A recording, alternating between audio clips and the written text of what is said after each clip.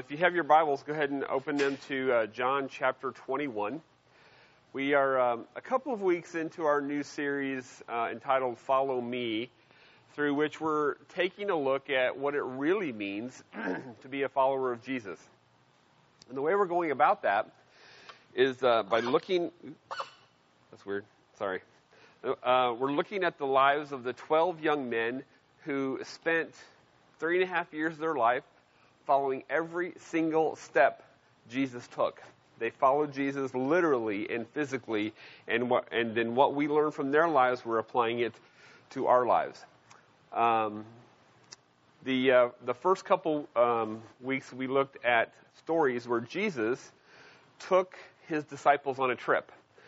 And the first trip was a trip through Samaria, which was a place that the disciples had spent their entire lives avoiding because the Jews hated the Samaritans. But Jesus wanted them to understand. He led them to a place that they have avoided their whole lives. He wanted them to understand and that following Jesus means expanding the limits that we have a tendency to put on God's love that's exercised and expressed through us. And so he led them to a place of not only interacting with people that they've hated their whole lives, but actually even ministering to them. And then last week we looked at Mark chapter 4, where Jesus takes his disciples on a trip across a lake. And in the middle of this lake, a huge storm blows in, and Jesus was teaching them how to trust him, even when following him means you end up in the middle of a storm. Today we're going to look at a story that takes place at the Sea of Galilee, and it's after Jesus has risen from the dead. It's in John 21, beginning with verse 1. What's happened so far is that Jesus has appeared to a few of his disciples, but not all of them, okay? So verse 21, later, Jesus appeared again to the disciples beside the Sea of Galilee. This is how it happened. Several of the disciples were there: Simon Peter, Thomas, nicknamed the twin, Nathanael from Cana in Galilee, the sons of Zebedee, and 2 other disciples. Simon Peter said, "I'm going fishing." "We'll come too," they all said. So they went out in the boat, but they caught nothing all night. At dawn, Jesus was standing on the beach, but the disciples couldn't see who he was. He called out, "Fellows, have you caught any fish?" "No," they replied. Then he said, "Throw out your net on the right-hand side of the boat, and you'll get some." So they did, and they couldn't haul in the net because there were so many fish in it. Then the disciple Jesus loved, and if you've ever read through the Gospel of John, you know this is how John identifies himself.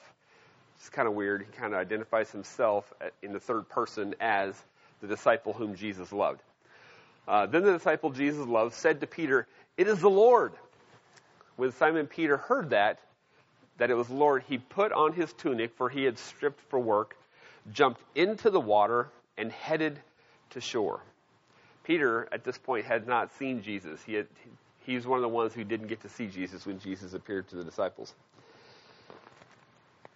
The others stayed with the boat and pulled the loaded net to shore, for they were only about 100 yards from shore. When they got there, they found breakfast waiting for them: fish cooking over a charcoal fire and some bread. "Bring some of the fish you've caught," Jesus said. So Simon Peter went aboard and dragged the net to shore. There were 153 large fish, and yet the net hadn't torn. Now come and have some breakfast," Jesus said. None of the disciples dared to ask him, "Who are you?" because they knew it was the Lord. Then Jesus served them the bread and the fish. This was the third time Jesus had appeared to his disciples since he had been raised from the dead. After breakfast, Jesus asked Simon Peter, "Simon, son of John, do you love me more than these?" "Yes, Lord," Peter replied. "You know I love you." "Then feed my lambs," Jesus told him. Jesus repeated the question, "Simon, son of John, do you love me?" "Yes, Lord," Peter said. you know I love you. Then take care of my sheep, Jesus said. A third time he asked him, Simon, son of John, do you love me? Peter was hurt that Jesus asked the question a third time. He said, Lord, you know everything. You know that I love you. Jesus said, then feed my sheep. This, of course, is that really intensely personal moment that Jesus had with Peter, where Jesus restores Peter after Peter had denied Jesus 3 times just days before. So for each time that Peter had denied him, Jesus gave him an opportunity to affirm his love for him. But then Jesus shifts gears a little bit and tells Peter something that he didn't particularly enjoy hearing. Verse 18. I tell you the truth, when you were young, you were able to do as you liked. You dressed yourself and went wherever you wanted to go. But when you are old, you will stretch out your hands, and others will dress you and take you where you don't want to go. Jesus said this to let him know by what kind of death he would glorify God. And then Jesus told him, follow me. Peter turned around and saw behind them the disciple Jesus loved, the one who had leaned over to Jesus during the supper and asked, Lord, had asked, Lord, who will betray you? Peter asked Jesus, what about him, Lord? So upon hearing the news that he was going to die at the hands of other people, Peter looks around for the closest human being he can find and is like, well, what about him, Lord? It kind of reminds me of when I was a kid. I was the oldest of 3 kids. I had one sister who was about just a little over a year younger than I was. And then we had another one that came like 10 years later. So me and my first sister were like, it was just us two for a long time. But anytime we went somewhere in the car that was longer than 10 or 15 minutes, my sister and I would start messing with each other, right? I'm sure your kids don't do that, right? Because they have technology to keep them busy and satisfied. They have cell phones and Pokemon and augmented reality, all kinds of stuff, right? We had none of that, right? We had nothing. And it didn't take long for the boredom to set in. And so we'd start poking at each other and messing with each other and eventually fighting with each other. But every single time, regardless of who started what or who did who to whatever, I was always the one getting yelled at. I was always the one getting in trouble, getting separated, or getting yelled at from my parents. And my sister would just she'd start snickering at me because once again, she played it so that I was the one who got in trouble and not her. And I always remember saying, what about her? Right? She started it. Look what she's doing to me. And it's not fair. I think Peter is having one of those moments.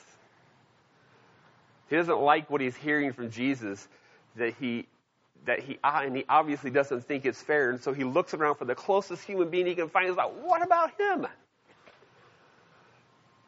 Now you would think Jesus, being the love of God in the flesh, would sort of soften the blow a little bit, kind of talk him down from the ledge. Oh, Peter, you're right. Here I am telling you you're going to go down and go down hard. I should have said it a little differently, John might not die the same way that you will, but I suppose we all die.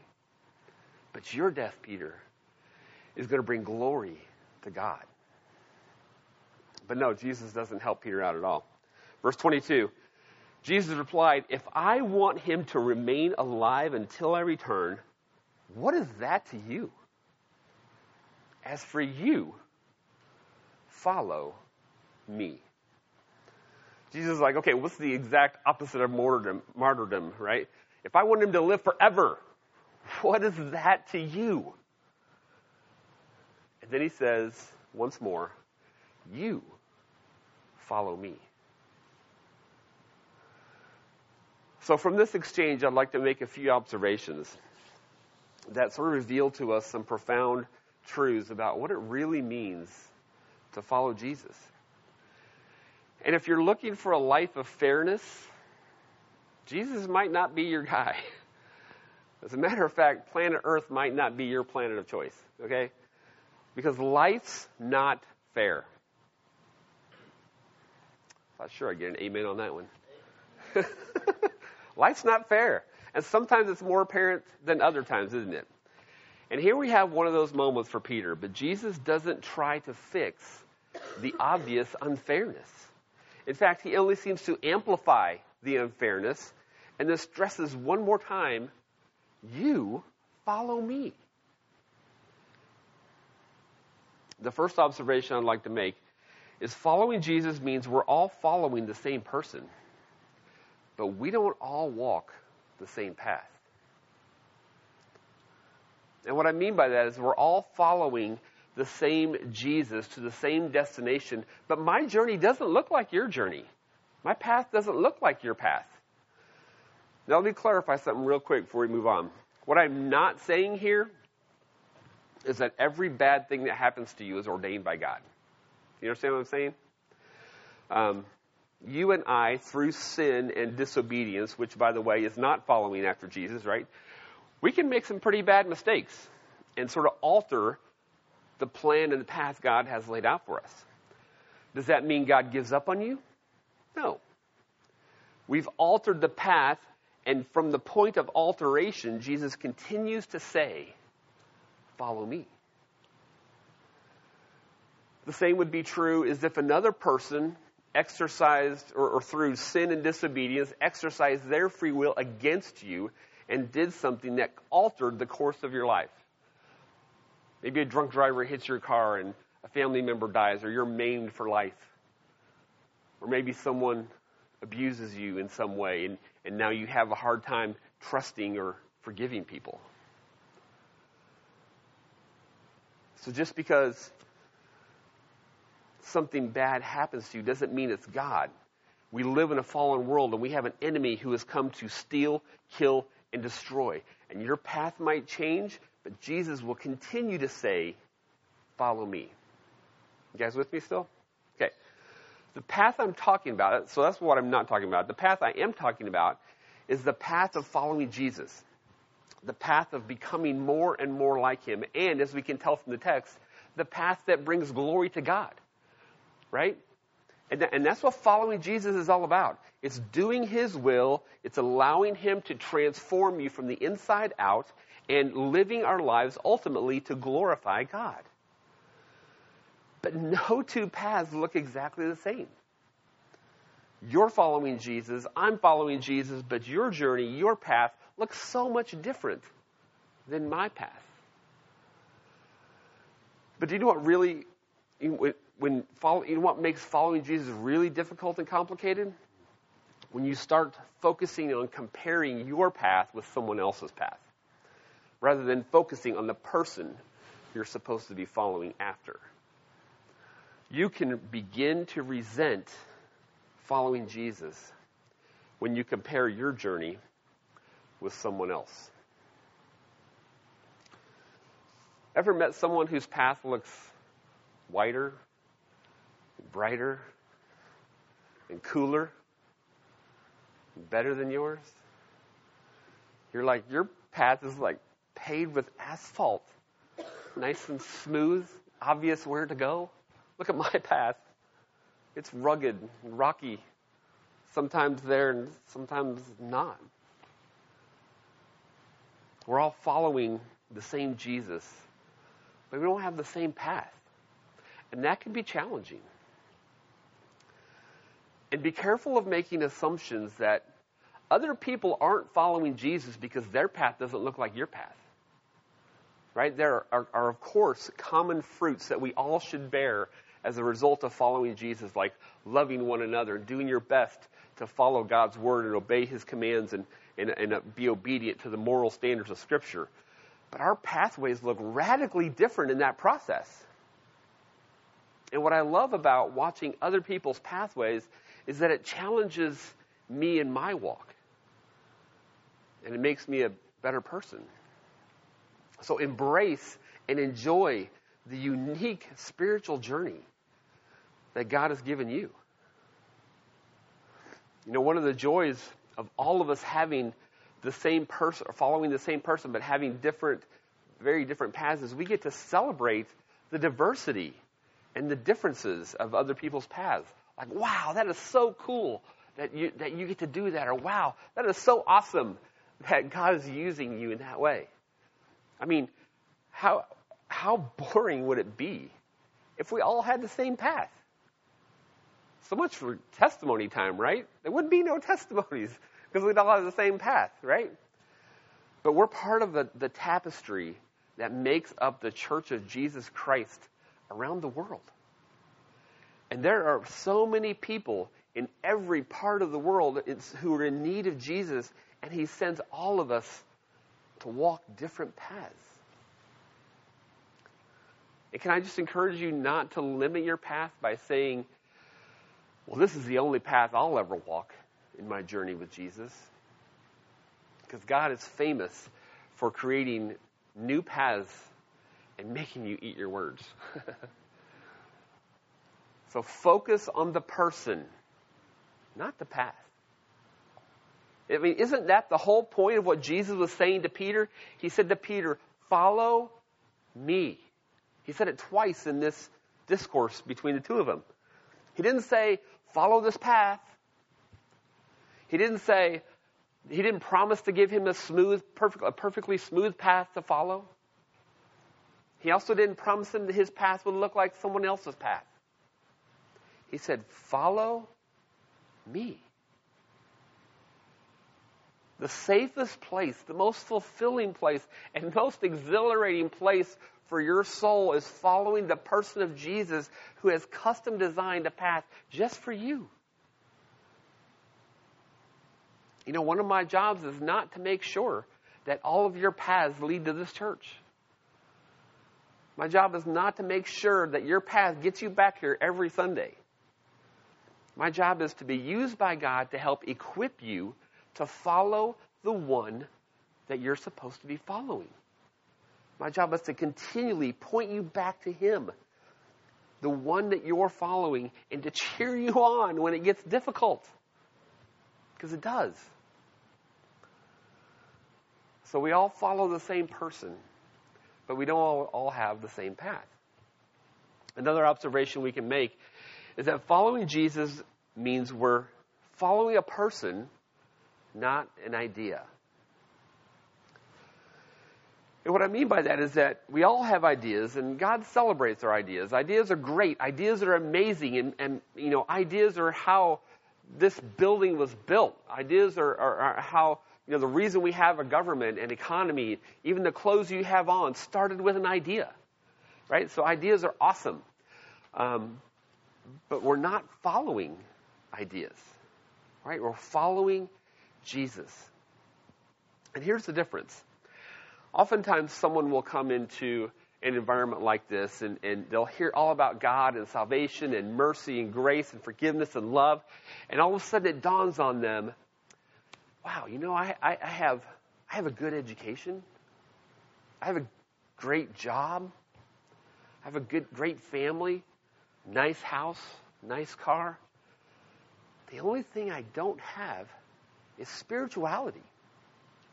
So I'm just going to add that back. I'm going to add that into my life so that I will be a well-rounded American citizen, perfectly poised for success. Jesus will become my business partner. He'll become my co-pilot. And together we'll build a business. We'll build a church. We'll build a success story. And it will be amazing. And when people ask me how I did it and people recognize me and celebrate my success, I'll say, it was God. But wait a minute. So now, Jesus has become a means to fulfill an idea? Who are we following? Jesus or an idea? See, Jesus is not the means to fulfilling your ideas and plans. Be careful of that, because God is famous for taking your idea and replacing it with his. Just to remind you that it's about him. It's not about your business plan. Pastor, can you pray for me? Yeah, what's going on? My business is falling apart. That dirty devil, come on, let's pray. And sometimes that's very appropriate, right? But there's another prayer we don't talk about so much. Oh, your business is falling apart. Praise God. God is accomplishing His will. Because maybe God has bigger plans. Maybe God has better plans. I mean, can we just be honest for a second and talk about all the prayers God didn't answer? I mean, there are so many prayers that I prayed that I look back on and think, thank you, God, for not answering that one, right? I mean, like some of you were like, oh, Jesus, can I marry her? And now you look back and they're like, thanking God He didn't let you marry her, right? I mean, there's so many prayers that we've prayed that we're so thankful He didn't answer. The truth about following Jesus is that sometimes God will divinely frustrate your plans to get you back on His plan. The problem with God is He acts like God. Which brings me to my final observation. We're following a person with a very strong will. Have you ever been around a strong-willed person? Anybody ever marry a strong-willed person? I mean, strong-willed people are famous for always what? Getting their way, right? And can I remind you? Jesus always gets His way. But what's so awesome about this strong-willed person is that His will is perfect. His will is flawless. He has never wanted something wrong. He has never desired anything with selfish motives. He is strong-willed, but His will is perfect. It's funny how, when we start following Jesus, we start making all these plans and all the things we're going to do for God. And so we're like planning out our 20s and we're planning out our 30s and planning out our 40s and our 50s and on into retirement years. And then we're like, okay, God, here it is. Here's my plan. Oh, wait, what? No? Okay, so which part? Which decade do you want me to just tweak a little bit? No to all of it? Get behind me, Satan. That can't be God. I mean, you know that verse that you hear preachers say so eloquently that you don't really understand what it means? Like, man plans his ways, but the Lord directs his steps. And everyone goes, ooh, I like that verse. That's going to be my verse for the year. Be careful what you wish for, though. Man plans his way, and then God butts in. But, no. I made my plans. The Lord directs his steps. I like the way the New Living Translation renders that verse. Proverbs 16:9. We can make our plans, but the Lord determines our steps. See, we're so concerned with our plans, but God is more concerned with our steps. Man plans his way. This is going to be amazing, Lord. I mean, this is going to be incredible. Let's go. Let's go. Okay, well, yeah, I suppose I could take a step this way. Next day. Okay, ready? Let's go. This is going to be awesome. Oh, well, okay. Okay, you ready now? Come on. We can this is going to be great. Oh, okay. And before you know it, give it 10, 20, 30 years, and you're going to end up in places you never imagined you'd be.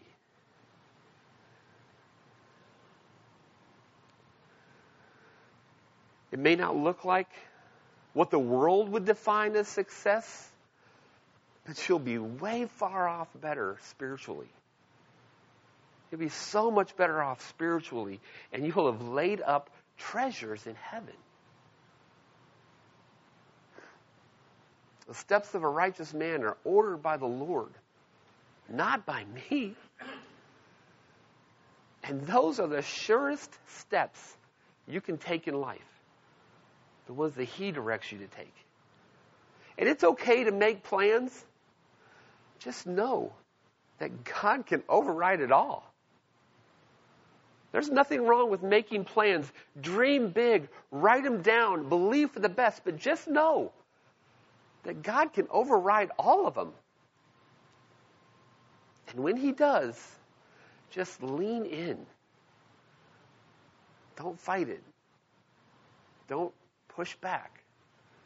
Just lean in and follow Him. Do you think Peter is sitting up in heaven right now with any regrets for following Jesus? No way. Do you think he wishes that he would have died a different way that brought less glory to God? Heck no. There is more to life than this life. And Jesus is leading us to places of fulfillment and reward that is beyond the scope of our imaginations. See, I want to follow Jesus. I don't want to follow a version of me. I don't want to follow a career path. I don't want to follow some idea that I had. I want to follow the living God. And I pray that that's your heart too. Look at how John ends his gospel. And as we read this, notice the magnitude at which he writes. Verse 24. This disciple is the one who testifies to these events and has recorded them here. And we know that his account of these things is accurate. Jesus also did many other things. If they were all written down, I suppose the whole world could not contain the books that would be written. Imagine, try to picture that imagery. So many books that the whole world couldn't hold them.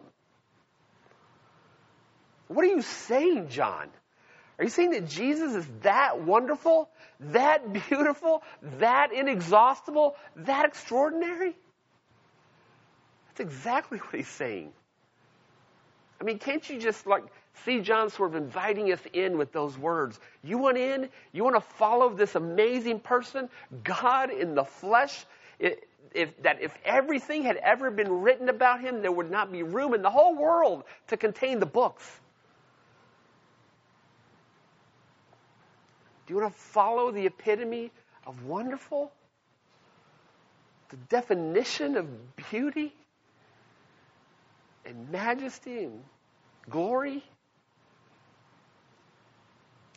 Or do you want to trade it in for your puny little plans? Do you want to trade it in for your own safety and perceived security? Peter and John and all those who have gone before invite us to lean in and follow Jesus. With everything we've got, no matter what may come. The treasure is Jesus. He's the reward.